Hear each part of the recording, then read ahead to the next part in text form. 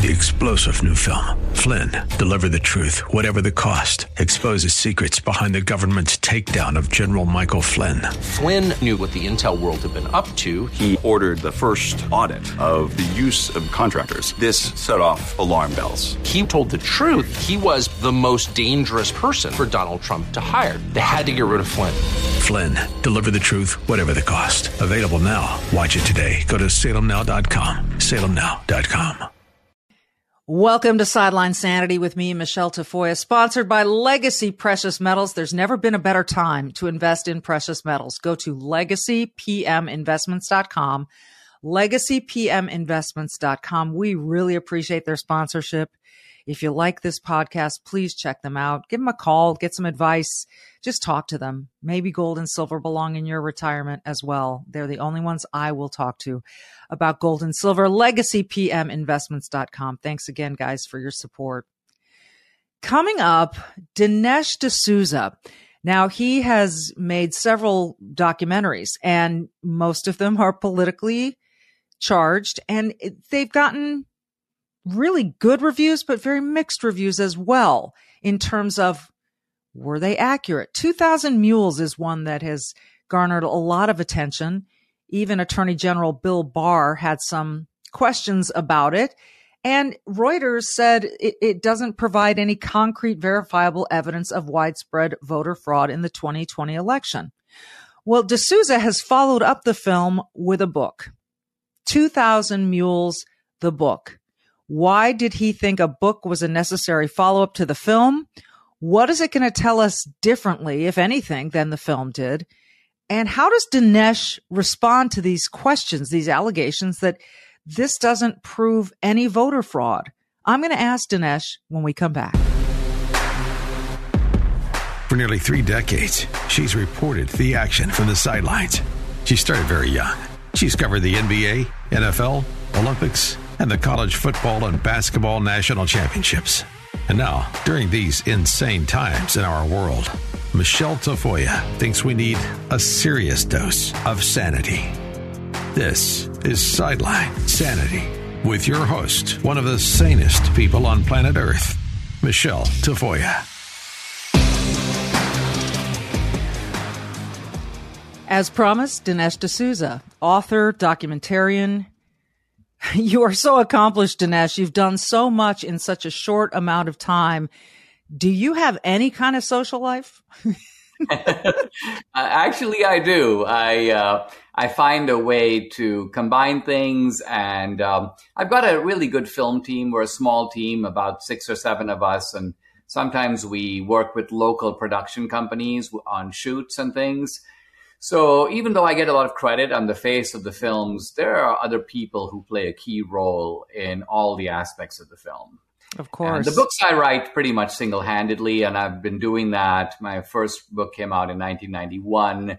I'm now up to number 17 or 18. So that's really been my anchor through the years.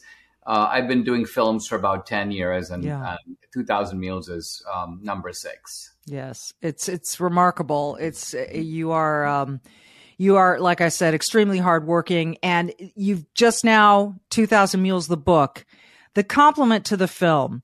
The documentary was met with a lot of scrutiny, as you well know. You've answered a lot of questions. How does the book now complete the picture? Or you mentioned to me it's a compliment to the film. How do you want people to look at the two together? Well, I think this is a case where you kind of need both.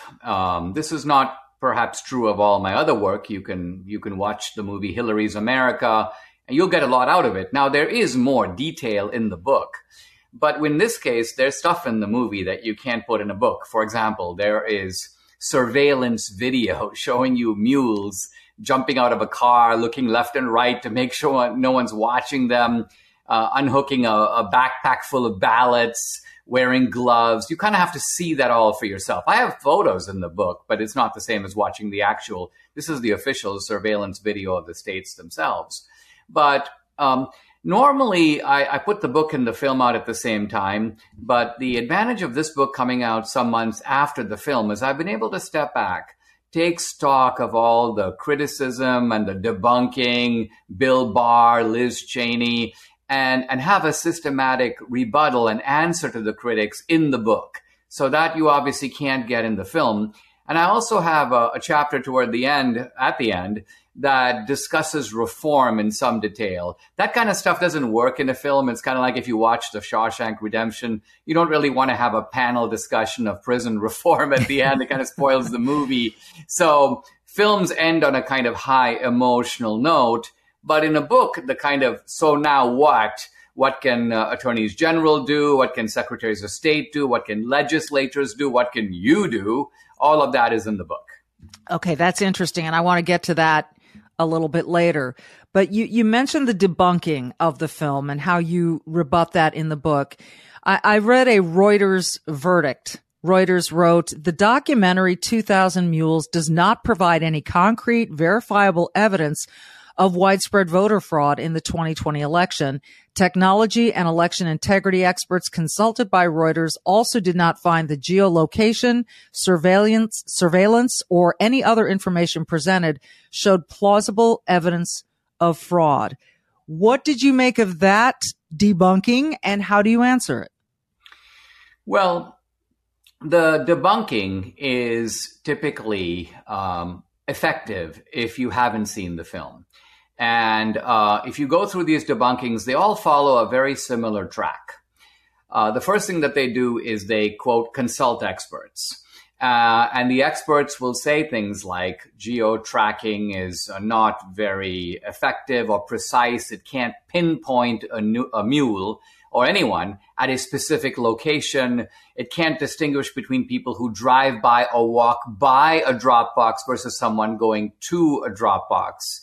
Now, this is just false. I don't really know how any so-called expert can say this. In some cases, I've noticed that experts have referenced articles that are 10 years or more old. And you might remember GPS, for example, 10 years ago was not what it is today. It couldn't tell you be in the second lane from the left and turn left at the light.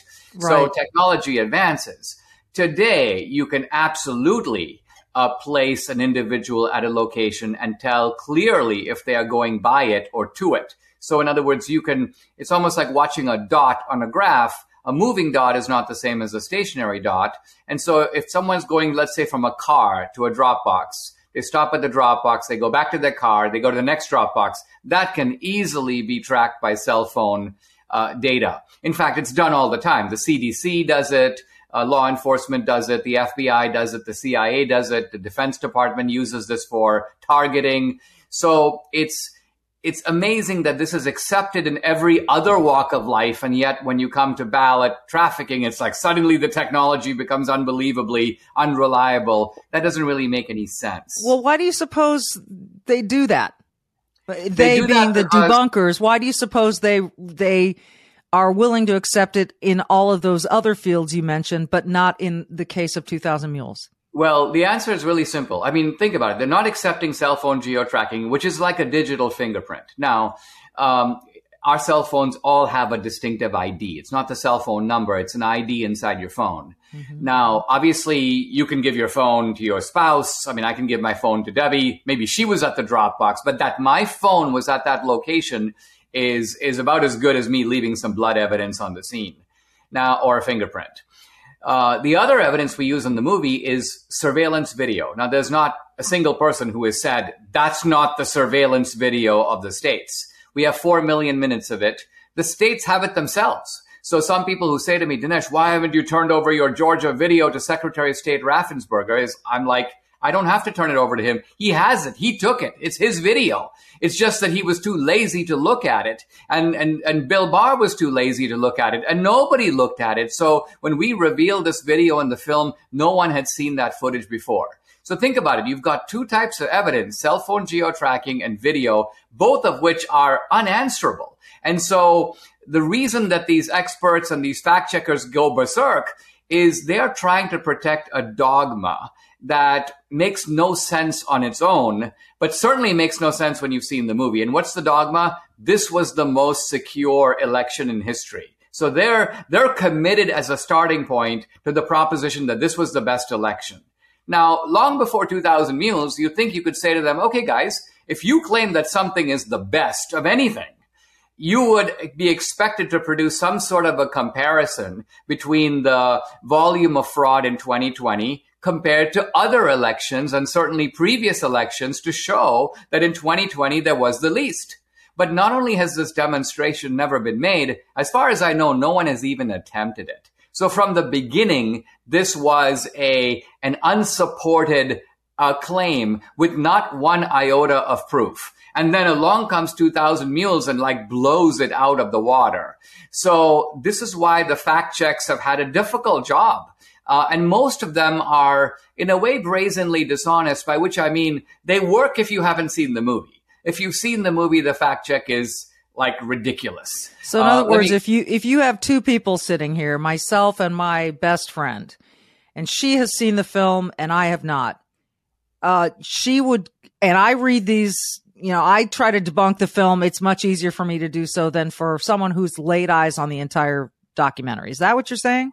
Yes, and I have a couple of ways of proving it. One is that the movie, which has been seen according to the Rasmussen survey by about 20 million people, and by the way, a substantial chunk of those people are independents and Democrats. But even so, with hundreds of reviews, the film has a 100% rating on Rotten Tomatoes. Think about that. 100%. Pretty much everyone who sees the film is persuaded. Now let's turn to the fact checks for a second. If you look at Ali Swenson's fact check, this is AP, probably the most influential of all the fact checks because it goes to all the other media. Yeah, AP, Associated Press for those. Ali Swenson says in that fact check that Dinesh claims that the mules are wearing gloves, but she says it was very cold in Georgia in 2021 during the runoffs.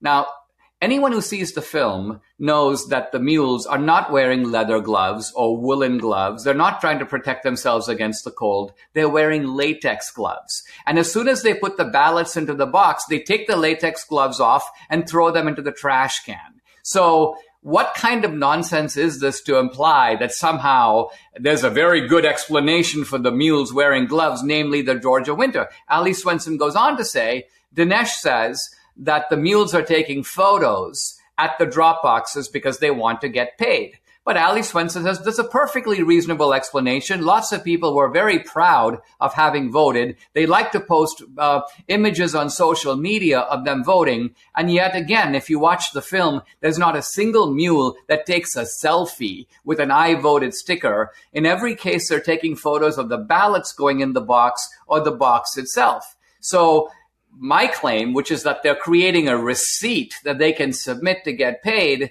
is the only plausible explanation of what you actually see. And the notion that people are posting videos or photos on social media makes no sense if you've seen the movie. So I could go on in this vein, but the fact checks are just brazenly dishonest because they rely on the gullibility of people who haven't seen the movie. Well, I will say that the fact checks that you just mentioned, for instance, people taking selfies, that doesn't disprove, maybe someone did take a selfie of themselves voting. That doesn't disprove that you may have video of people taking videos or photos. In other words, her claim that, this is just people taking selfies.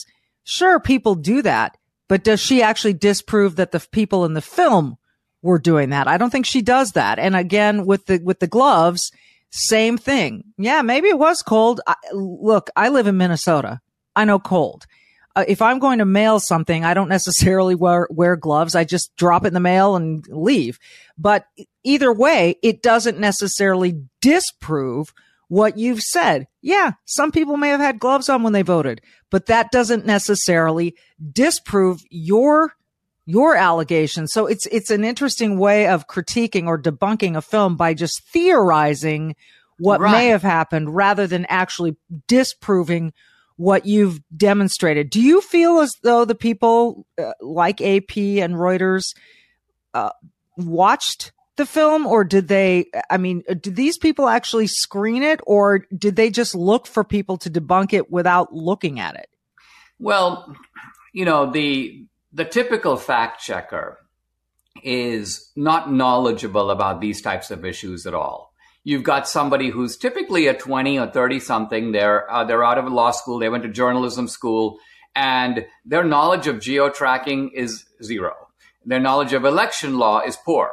And so they will make, as you say, general assertions. So, for example, a common theme in the fact checks, you'll find it in almost every one of them. And then sometimes experts are reciting this. And again, what they're saying is not untrue, but it does not actually refute anything in the movie. So they'll say, for example, in Georgia, it is legal for someone to return the ballots of their family members. That's true.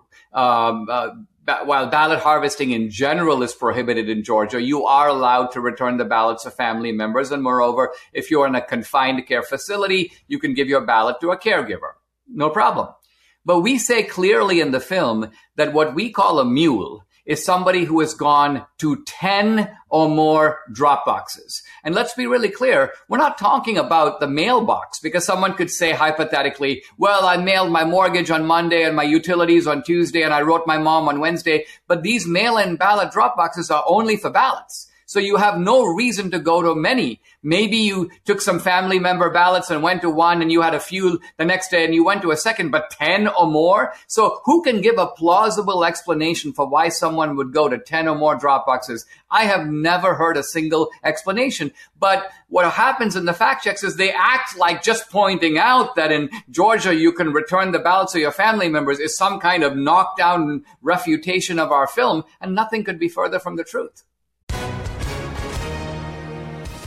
Hi, everyone. If you've been injured in an accident that was not your fault, listen up. We have legal professionals standing by to answer your questions for free. Call now and find out if you have a case and how much it's potentially worth. Call 800-702-5400. I'm here with spokesman John Wolf. So, John, tell everyone listening who should call right now. Well, Maria, first off, thank you for having me here. It's always nice to answer the listeners' questions. Now, as far as who should call in, anyone who's been injured in an accident and think you deserve compensation, give us a call right now. 800-702-5400. You'll find out if you have a case and how much it's potentially worth. Thanks, John. You heard it, folks. Take advantage of this opportunity and call now. 800-702-5400. Advertisement sponsored by Legal Help Center. May not be available in all states. It's really interesting. Someone whom I've paid a lot of attention to is a name that you mentioned earlier, and that is Bill Barr, the former Attorney General of the United States. He had 2 stints, most recently under Donald Trump. And I feel like every time I listen to an interview with Bill Barr, he's pretty honest, because he will criticize and praise the same person in the same interview. He seems to me to be a pretty reasonable straight shooter. And he felt when he talked about 2000 Mules, the film, that the photographic evidence was lacking. He said that the film did not prove what it set out to prove. Where did he go wrong or not see what you meant for viewers to see? Well, let me say that I actually shared that view of Bill Barr. And I believed him when he said initially, right after the election, hey, we've investigated voter fraud. We have not found sufficient fraud to overturn or to produce a different outcome in the election. Now, his comments about 2000 Mules surprised me on 2 fronts. The first is, before he went to the photographic evidence, he talked about the geo-tracking. And he made the point that in a city like Atlanta, this is his example, he goes, you've got a lot of action going on. In other words, you've got cars, you've got Uber drivers, you've got joggers, walkers. He goes, how can you actually identify these mules at these specific drop boxes? How can you place them there? And he was implying that this is actually an impossible enterprise. And I'm thinking to myself, wait a minute. If somebody on the street said that to me, I would understand, because it does seem odd. If you don't know anything about geo-tracking, it seems odd that you could actually do this in a busy city. But I say to myself, Bill Barr has been the head of the DOJ. The Department of Justice does exactly what he's talking about every single day. And there's innumerable examples of how precise this geo-tracking is. The FBI recently caught up with Mike Lindell. He was going through the drive-through at Hardee's. That's where they intercepted him. How do they know he was there? They were tracking his phone. So, in other words, look at the January 6th charging documents. Mr. X was approximately 30 feet outside the front door. Mr. Y was 20 feet inside the front door. So within a few feet, the geo-tracking is extremely precise. And you have to remember that what Greg and Catherine did through the vote is they built a pattern of life around these mules. It's not just a matter of, hey, you know what? I found Michelle's cell phone within the vicinity of a Dropbox. She's a mule. No, you have to work back. Where did the cell phone come from? In other words, where did this mule get the balance? So if you are going by left-wing nonprofits, collecting a backpack, and then going on a route from one Dropbox to another, to another, to another, and you exceed 10, only then are you counted as a mule. So that's my answer to the geo-tracking part of what Bill Barr was saying. Now we turn to the video evidence, and Bill Barr makes a reasonable point. He goes, the film has not shown me the same mule at multiple Dropboxes. And my answer to him is that the vast, vast majority of these Dropboxes do not follow the election rules and have electronic surveillance. It's kind of like if a serial killer goes to 10 homes and you can tell by his cell phone that he was there and there are dead bodies in all those 10 homes, but only one of the 10 homes had a video camera, and you happen to know from his cell phone he got to that house on Tuesday morning, let's say at 1 a.m. You look on the video, boom, there he is. So in the one case where there is video, it completely supports the geo-tracking. Now, of course, Bill Barr comes along and says, why don't I have video in all the other places? My answer is there were no cameras. If there were, I should be able to show you that mule. So my contention is that even in Fulton County, Georgia, where we have most of our video evidence from, the amount, the proportion of the Dropboxes that have video is about 1 in 10. So it's no surprise, given the paucity, the shortage of video evidence, that I can't show you the same mule again and again and again. It's not my fault. It's the fault of the state of Georgia. This is so fascinating to me. And I will go back to something that you referenced, that so many people have said, declared in the most firm of voices, this was the safest, most, perfect election in the history of the United States.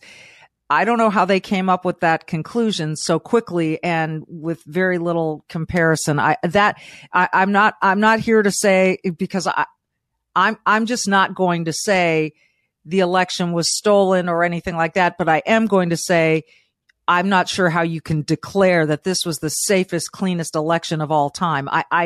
I haven't seen proof of that. I want to come back with you, Dinesh, quick break, and we'll talk about the other part of the book that you said was so important, and that is, where do we go from here? What can we do to make sure we do have safe elections? Dinesh D'Souza is our guest. 2000 Mules is the book that followed up the film. Right back after this. Money is it's a hot topic for so many reasons. The first thing I think of is gas prices. When you go and you fill up your tank and you realize it's costing you about double what it used to, it's astonishing. And I don't think it's sustainable. How do we continue with this? And then there's the grocery store, and you realize that your bill is much bigger than it used to be on average. So what do? Well, you budget, and then you also have to think about the long term, your money's, how it's going to accumulate for your wealth and your retirement in the long run. And there's a good long-term play, and that is precious metals. And when I'm investing in gold and silver, I talk to one place and one place only, and that's Legacy Precious Metals. And I encourage you to talk to them too. Remember 2008? That was a bad moment, economically speaking, for this country as well. And those who invested in gold saw huge gains, and others simply lost their retirements. So call Legacy Precious Metals now and see how you can protect your wealth in retirement. Give them a call at 866-528-1903, 866-528-1903. Speak to one of their IRA experts. Just ask the questions. How do I start? How much money do I need to start with? All the basics, they're there to answer your questions. They've also got a free investor's guide at their website, LegacyPMInvestments.com. LegacyPMInvestments.com. Okay, Dinesh, one of the things that you wanted to accomplish in the book was to make it clear, how we could improve our elections and fairness and security in the future. So where do we start? Well, I think the best way is to have election day and people show up in person. They vote. They vote with a paper ballot. And you can have a machine count, of course, of the ballots, but you always have the backup. If there's a dispute about the machines, count the paper ballots. You already have them. And of course, there are exceptions, military families, people who are sick. There are absentee ballots. That's a tradition that goes back more than a century. Mm-hmm. Soldiers voted by absentee ballot in the Civil War. So I'm not against the principle of absentee ballots, but it is a known fact for people who watch elections that the absentee or mail-in ballots is the most common form of fraud. This is partly why the claim that this is the most secure election in history is on the face of it preposterous, because the absentee ballots, which historically have been a small part, a tiny portion of the overall election, suddenly become a huge part in 2020 because of COVID. Now, why is the absentee ballot so insecure? Because no one's watching, right? If I go in to vote in person, I'm being watched. They give me a ballot. I got to vote right then and there. I can't say to the people around there, hey guys, listen, let me take my ballot with me. I'm going to go run some errands and my brother will bring it back filled out. They'll be like, no, you can't do that. So in other words, the observation creates a transparency that's critical to the process. With a mail-in ballot, you have no idea. It goes out there. It comes back in an envelope. Who knows who signed it? Who knows who filled it out? There's not a kind of an equivalent way of checking. And this is why the fraud generally occurs in those types of ballots. Now, I recognize, of course, that in reality, individual states make their own rules for elections. And so much as I might like to see kind of a one election day, there are going to be mail-in ballots. There are going to be drop boxes.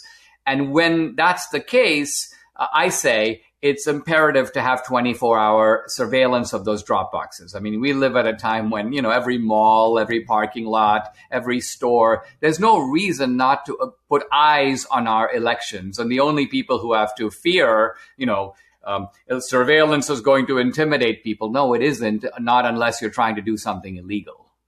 Yeah, I tend to agree with that as well. I mean, if surveillance is sort of innocuous, whether it's someone there or a camera or whatever it is, that's not going to, I don't understand why that would be intimidating for anyone. Well, whereas when you go into the voting booth, you're surrounded by people. And so, I also don't understand, Dinesh, why, now again, it's state to state, but some states have a 50-day voting period, which seems to me, not only is it so vast and there's opportunity for corruption there, but you could vote on that first opening day of voting and change your mind 20 days later and you're stuck.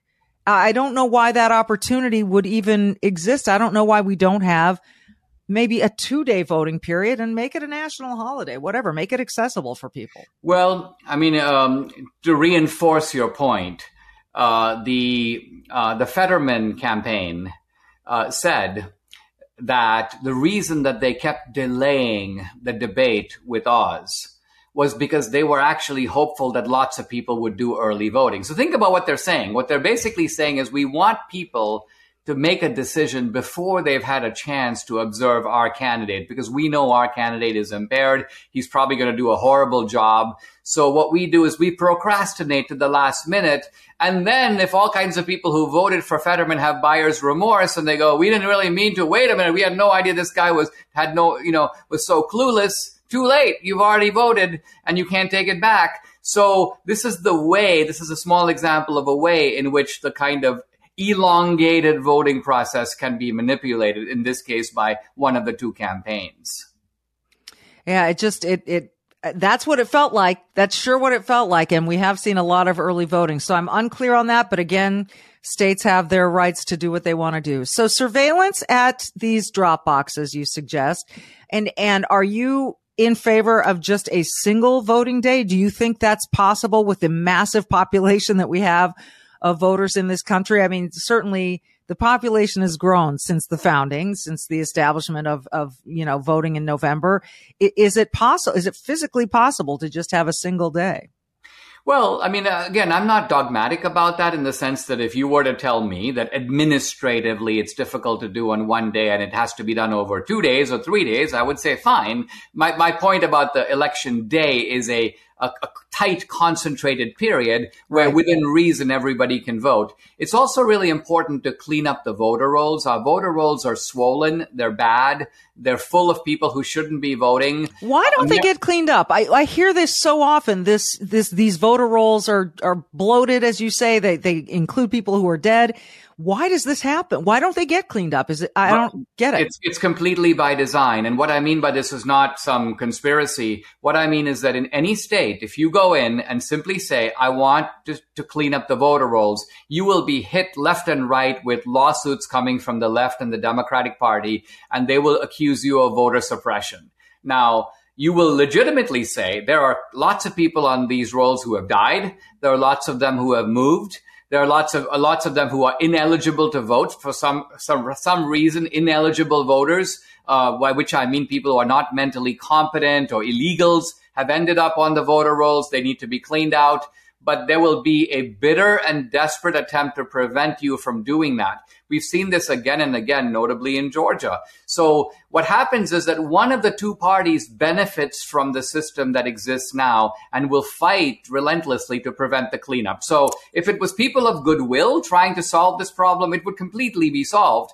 Think about it. The rolls in every other area are cleaned up, right? You move from one place to another. The tax rolls, they'll know right away. The DMV knows right away. Everybody, all the government agencies know right away except one, and that is the people who send out the ballots. Are you prepared to stand by the statement that it's only Democrats that have an argument with this? Are you saying that if there was Republican rule in a state, these voter rolls could be cleaned up? Yes, I am saying that. Now, I'm not saying that the either party has a monopoly on voter fraud, because there have been voter fraud cases that are involved Republicans and Democrats. So I'm not saying that. But I'm talking about the institutional opposition to cleaning up the voter rolls, or take the institutional opposition to voter ID. You'll never find a Republican legislature go, voter ID is horrible. We don't want voters to have to produce ID. The attacks come from the left and from the Democratic Party, and they're all in the same rationale, which is to say it's somehow a form of voter suppression. And the way I think about that is initially I go, you know what? Historically, you have a point. Some of these rules were manipulated to suppress the black vote. Now, by the way, this was done by Democrats for the most part in the South. But the way to test whether voter ID is suppressing the vote is just to ask this. Is ID in other contexts a form of suppression? Is it travel suppression if an airline demands an ID? Is it banking suppression if you have to show an ID when you go to the bank to cash a check? Right. Is it medical suppression if you have to show an ID when you go to the doctor? And if the answer is no, then it's not voter suppression when you have to show an ID when you go up to vote. This is something I agree with 100%. I travel so much. You have to have an ID unless you're a minor, and then the minor has to identify the parent, whatever. Everybody has to show ID. And I have not heard anything from the travel industry complaining about this notion. Everybody has to show an ID. If you want to go buy a drink, you've got to show your ID. You get pulled over by the cop, you've got to show an ID. So this argument against ID is so flimsy to me, and I don't know how people ever even buy into it. And to suggest that any class of person is incapable of getting an ID is fairly offensive, and I would be insulted if I were one of those people being accused of not being able to find a way to get an ID. It's just, this is modern America. It can happen. What you also mentioned early in the outset, Dinesh, there are things that can be done locally, federally, et cetera, to clean things up. And then you said what individual voters can do. Is there a message you'd like to finish with to each and every individual voter? Yeah, certainly. There are sort of three ideas that jump to mind. One thing that individual voters who are right of center need to do is to put a little bit of pressure on the Republican Party, because the Republican Party has been inattentive to this issue. I say a line in the movie that that Republicans focus on the campaign and Democrats focus on the election. By that, I mean Republicans focus on, let's have a rally. But Democrats focus on things like, where are these drop boxes going to be located? Who's going to open the envelopes? And if there's an ambiguous vote with a check mark over here or a smudge over there, how this vote is cast, or if it's cast at all. What if there's no matching address or the signature doesn't match? Who's going to decide if the signature is okay? So Democrats do this with excruciating attention. Republicans need to pay more attention. So my advice to people is, if you have time, if you're able to do this as a civic duty, volunteer to be part of the process. Be a poll watcher, be a poll judge, be a poll observer, a volunteer. They need that, and more eyes on the process is a good thing. I think the movie by itself and now the book has helped raise awareness, particularly about the vulnerability of the drop boxes. That's bound to be a good thing. I know in Arizona, some patriots are like, they have tailgate parties and like watch the drop boxes, which is kind of funny. Now, as long as you do not interfere with voters, which you should never do, it's okay. It's legal. You're allowed to do that. In fact, again, some Democrats, some left-wing organizations went to a judge and said, oh, they're scaring away voters just by being there. And the judge goes, no, they have a constitutional right to be there. So observing, again, I prefer that there be 24-hour electronic surveillance. Then you don't need people to show up. Right. But in many cases, that is not done. And by the way, that's a violation of the election rules, because it says in the CISA rules, CISA being the Cybersecurity and Infrastructure Agency, that drop boxes need 24/7 surveillance. It's not that tough anymore to put a security camera above a drop box. I mean, it's just not that tough. We see them everywhere we go. So it's really interesting. Final question for you, Dinesh. Do you believe that the 2020 election was stolen from President Trump? Absolutely. That was not my starting premise. And I was sort of pulled into it when I did the sort of election math. And all I did was count the measurable fraud and subtract it. Not just subtract it in general, but subtract it in each individual state.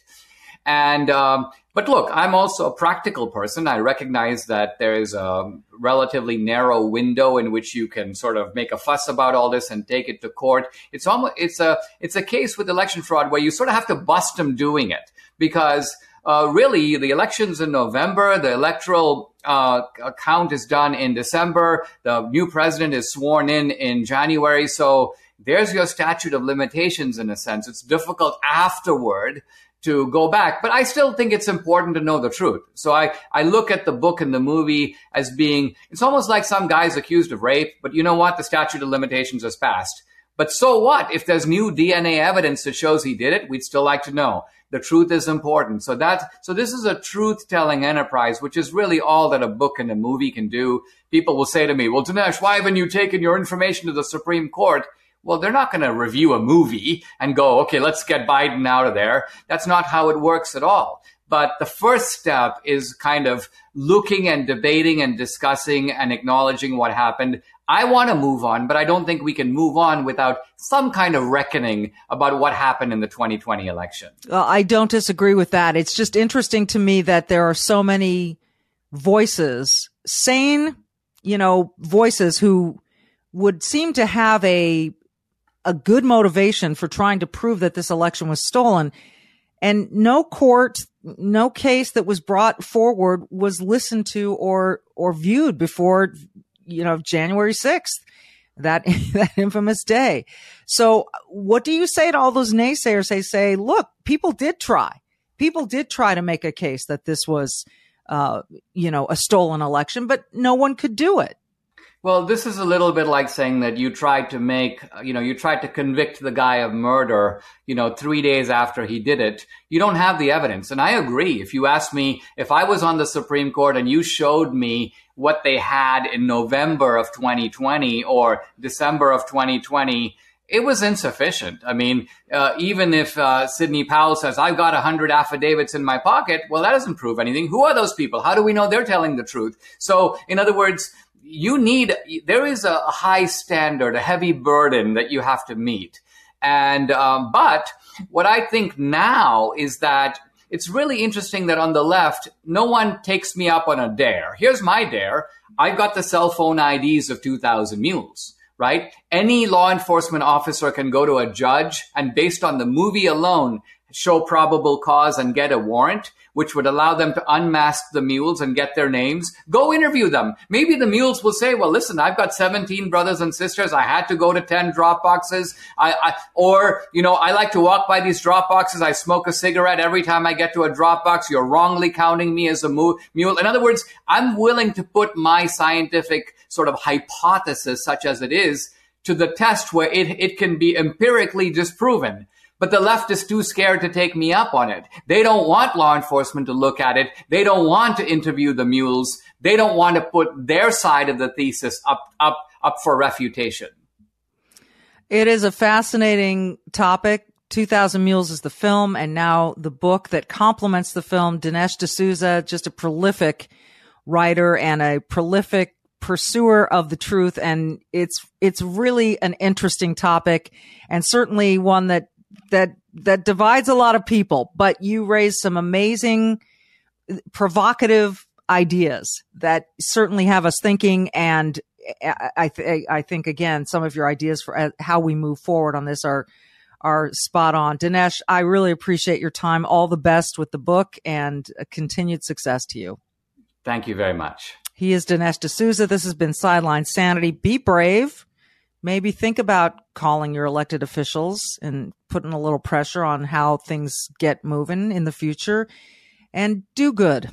Make sure you vote on November 8th. Thanks for listening, everyone. Happy to talk once again with Charles Thorngren, the CEO of Legacy Precious Metals. You know, I think it still is confusing to people, some people, as to why a precious metals investment would be a worthwhile one, particularly at this time when they're thinking, I'm doing all I can to put gas in the car. Why is now a particularly good time? And we'll go from there to how small of an investment is worthwhile for someone. You know, a great question. And I think the importance of why really comes into the fact that we have to save for ourselves, whether it's a little here, a little there, whether it's making it a plan and putting out so much a paycheck, whether it's making sure we fund our retirement account. We have to realize we are responsible for ourselves in the long run. You mean that no one else is going to ride up and save us, on some white steed? It ain't going to happen. It ain't going to happen. And anyone who's promising to do that is getting ready to take advantage of you in some form or fashion. Yeah. And so if I'm an investor, a potential investor, and I'm looking at Legacy Precious Metals and I'm saying to myself, this sounds smart. I don't have a lot to spend. What would you tell that person? I would say, do what you can. If you never start, you never get there. So the most important step you can take is saying, I'm going to take care of myself and my family. I'm going to make it a plan. I'm going to take action. I'm going to start in a way that's comfortable for me. That's the important thing. The first step is always the hardest. But once you take that first step, the second step is easier. And then you're moving. And then once you're in motion, it's hard to stop you. So that first step, most important step. I always tell people they can call and talk to an IRA expert or check out the guide that they can download for free, the Investor's Guide. What is the number one question that you get from people who are first-time investors? The biggest question I get is this right for me? That is the question. And that comes from everyone. So everyone's asking the same, is this right for me? And yet we're all so unique. And yet it is a sound investment for just about any portfolio, isn't it? It is. Even though we're all unique, that uniqueness is going to tailor the way we begin the investment. Okay. But we're all in the same situation. That's the one thing I think we seem to forget in today's society. Whether you agree with somebody or not, we're in this together. America is in this transition that we're in right now. We're dealing with the same issues.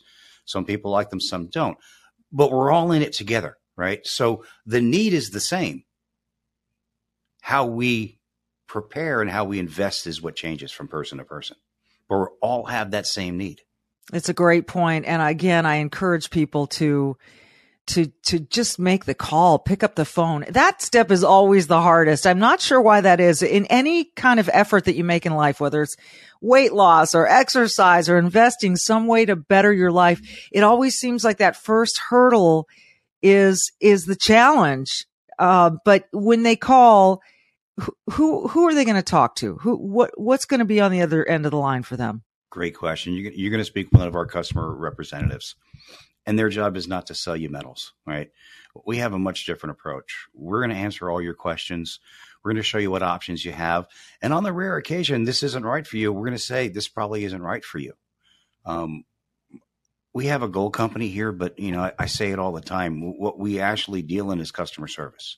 We want each and every individual that calls to get the answers they need to be able to make the decision that's right for them. And we want to do that in a way that's not pushy, that's not salesy. And that's what makes my team so special. We care about each and every caller. And we're going to show you what options you have, and then you get to make an informed decision. So don't be afraid of the phone call. It's the best thing you can do. And this is why I am so honored and I feel privileged to be sponsored by Legacy Precious Metals. They're the ones that I'm going to deal with, and I encourage you to pick up the phone, give them a call. Even easier, go check out their guide. It's a free investor's guide at legacypminvestments.com, legacypminvestments.com. But as you said, Charles, pick up the phone. You're going to talk to someone who can answer your specific questions and get the ball rolling. Get started. Do something that is a long-term play for your family's benefit. Charles, it's always great to talk to you. Thank you so much. Oh, it's my pleasure. It's always great to be here. 3-star General Michael J. Flynn, head of the Pentagon Intelligence Agency, knew all the government's dirty secrets. He was one of the most respected generals in the military. Flynn knew what the intel world had been up to. He understood its funding. He ordered the first audit of the use of contractors. This set off alarm bells. The explosive new documentary, Flynn, Deliver the Truth, Whatever the Cost, uncovers the facts behind this scandal. Flynn told the truth. He was the most dangerous person for Donald Trump to hire. I find out the worst enemy that I'm going to face in my life is right here in America. They took my assessment and they wanted me to change it. And I was like, I'm not changing it. They had to get rid of Flynn. With in-depth interviews, archival footage, and never-before-seen personal records of the man behind the headlines. I just felt like I was drowning. Flynn, Deliver the Truth, Whatever the Cost. Available now. Watch it today. Go to salemnow.com. salemnow.com.